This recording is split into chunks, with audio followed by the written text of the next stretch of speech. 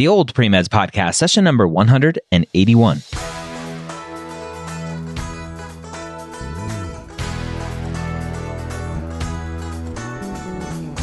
You're a non-traditional student entering the medical field on your terms. You may have had some hiccups along the way, but now you're ready to change course and go back and serve others as a physician. This podcast is here to help answer your questions and help educate you on your non-traditional journey to becoming a physician. Welcome to the Old Pre-Meds Podcast. My name is Dr. Ryan Gray, your host here every week, where I get to take a question directly from you, posting it in the non-traditional pre-med forum over at premedforums.com. This week, we have a great question from Nontrad14, super secret person. All right. They ask, I graduated with a bachelor's in 2016 and a master's in 2017, both in biomedical engineering. Currently, I work full-time in the medical device industry as a development engineer working on a cardiovascular device, and I am planning on applying to medical school for the 2021 cycle. I originally planned on pursuing medical school the year after my master's, but a move away from home and adjusting to working full-time caused me to get temporarily sidetracked. I also wasn't pre-med for a majority of college, but began taking the remaining prerequisites my junior year once I began seriously considering medicine as a career. Due to this, I felt very behind the experience level of traditional pre-med students. Many of the prerequisites were required by my major, and I took them early on in college before I had properly learned to study. I graduated with a 3.7 from undergrad and a 4.0 from grad school. However, my science GPA is only a 3.4 since a majority of my classes in undergrad were BME, and therefore it doesn't seem as if they'll count towards my BCPM. Although many were heavily science-based, including courses such as human physiology and thermodynamics. Included in this average is a C+ in physics 1, B- in physics 2, B- in organic 2, and a C- in calculus 2. The rest of my science grades were mostly A's, including Orgo 1 and Biochem. I also had straight A's my junior and senior year, mostly engineering and biology coursework, including upper-level physics-based engineering courses while taking over 18 credits a semester. My question is, should I consider retaking courses such as Physics 1 and 2 to show a higher level of competency, or will my upper-level engineering courses be considered and help to compensate? I plan on taking courses at night at a local university this year to obtain recent letters of recommendation. However, I was leaning towards taking a psychology course since I only have an AP Psych transfer credit and a medical anthropology on my record for the social sciences. A biology course with a lab since I transferred a 5 in AP Biology and none of my upper-level biology courses included a lab. And an inorganic chemistry course since I only have one semester of intro chem with lab. I'm trying to save money where possible, but I'm willing to do what it takes to ensure I can show I am ready for medical school. Should I also consider a post-bac program so that my grades are more recent since I will be applying 4 years out of undergrad? Also, I am planning on taking the MCAT for the first time this coming fall, so I don't have a score to share yet. On the experience side, I've shadowed over 200 hours of orthopedic surgery, trauma, spine, joint, pediatric, etc., and neurosurgery during graduate school. I plan on shadowing several more specialties before applying, hopefully including emergency medicine and primary care, aiming for 30 to 50 hours in various specialties.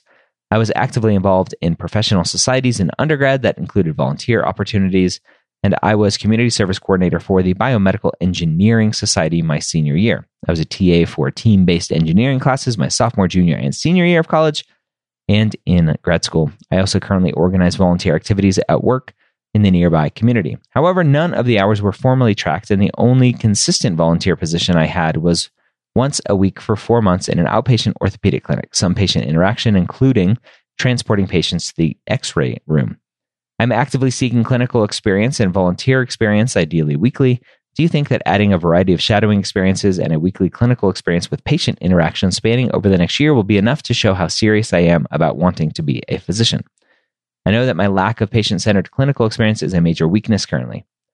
I'm also prepared to switch to a clinically related job or work part-time to have more time to volunteer and gain clinical experience. Although keeping my current job would allow me to save money, and I am committed to finishing a project at work for the next few months. I greatly appreciate you taking the time to read this long explanation, and thanks in advance for any advice you may be able to offer. All right. So before we move on with the question, when you ask a question, try to keep it a little bit shorter. This is a little bit longer than I typically like to read, but it's a good one that has a lot of good questions here. So we will tackle it. So just a heads up for future question askers, try to be a little bit shorter with your questions, a little bit more concise. All right. Moving on. So let's talk about GPA. 3.7 GPA from undergrad. Great GPA. 4.0 in grad school. Great GPA. 3.4 science GPA. Now, I'm questioning how this student calculated their science GPA, because they say here, my science GPA is only a 3.4 since a majority of my classes in undergrad were BME, so that's biomedical engineering, and therefore it doesn't seem as if they'll count towards BCPM. Now, if you look at the AAMC, they do classify engineering and biomedical engineering specifically as an all other, meaning non-science. But I typically like to push the boundaries a little bit on this, especially for a class like human physiology. That seems pretty science related to me. And oh, guess what? Thermodynamics, as this student mentioned, is listed under chemistry under BCPM. So you have physiology, right, which is listed under biology for BCPM, and you have thermodynamics, two of these courses that are listed under chemistry. So my general statement here is that you can't just go off of, oh, they're biomedical engineering, therefore they don't count because they're listed under all other. You have to look class by class. What is this specific class? And yes, it may be for your biomedical engineering degree. It may be in a biomedical engineering college. But if it is a science class, and use your judgment, and you think it would fall under either chemistry, biology, physics, or math, then list it as that. Sure, you can call the AAMC beforehand and make sure, but I would list it as that and push that a little bit. Because you're the only one, having taken the class, you're the one that knows what that class was all about. And it's really, really hard. And that's why it takes a long time to verify these applications. One of the reasons why it takes so long is because there are a lot of nuances with all of these courses, and to get them right is important. And so I would look at each of these courses and not just say, oh, it's a biomedical engineering, and therefore it is an engineering class, which is non-BCPM, and I can't count any of that. So you can count human physiology as a biology. You can count thermodynamics as a chemistry, and see what else you can pick and choose from your classes, and potentially list those under the BCPM classification. As far as the grades are great. I don't think you need to go retake classes. I think your grades are plenty good enough, especially because you had basically straight A's, junior, senior, and graduate school level work. You have a super strong upward trend that I don't think is going to be an issue. You obviously have to do well on the MCAT, so make sure you are prepared for that. You think that you have the proper the proper foundation for the MCAT, but above and beyond that, I don't think you need to take any more classes. I don't think you need a post-bac. I don't think you need to go take night classes. I don't think you need to take classes to get letters of recommendations, right? That's a very expensive letter of recommendation. I think you start right now, start reaching out to your old professors. They can be your master's level professors. They don't have to be undergrad professors. You can reach out to your master's level professors and start building that relationship up for the next several months. And when you're ready to apply, you get that letter of recommendation. I think you be honest with them up front to say, hey, I'm applying to medical school next year. I'd love to get a letter of recommendation from you. Can I keep in touch with you over the course of this year? I would definitely do that. As far as clinical experience, I think that's where the majority of your time needs to be spent, is getting more clinical experience. You have tons of shadowing. Keep it up. You don't need a ton more shadowing, but be consistent over the next year. And through the application process, it's going to be the actual clinical experience, not shadowing, the clinical experience where you're actually interacting with patients. And so you can do hospice, you can be an ER volunteer, actually telling the people that are running the volunteer in the emergency department that you really want to be involved with patient care and not just stocking shelves.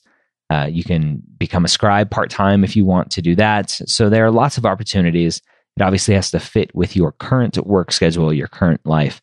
But that is something that you need to start doing as soon as possible to really prove to yourself and to prove to the admissions committees that this is what you want. All right, great few questions broken down in there, really digging into, I really liked digging into the BCPM, the biology, chemistry, physics, and math. All I did that you can do is just Google BCPM course classification or AMCAS course classification. And AMCAS has a pretty friendly website here that kind of lays it all out for you, what's considered what. And remember, don't just generically say, oh, it's biomedical engineering, therefore it is an all others, a non-BCPM. I would really pick and choose each class as you go through your transcripts to figure out where you can categorize each one.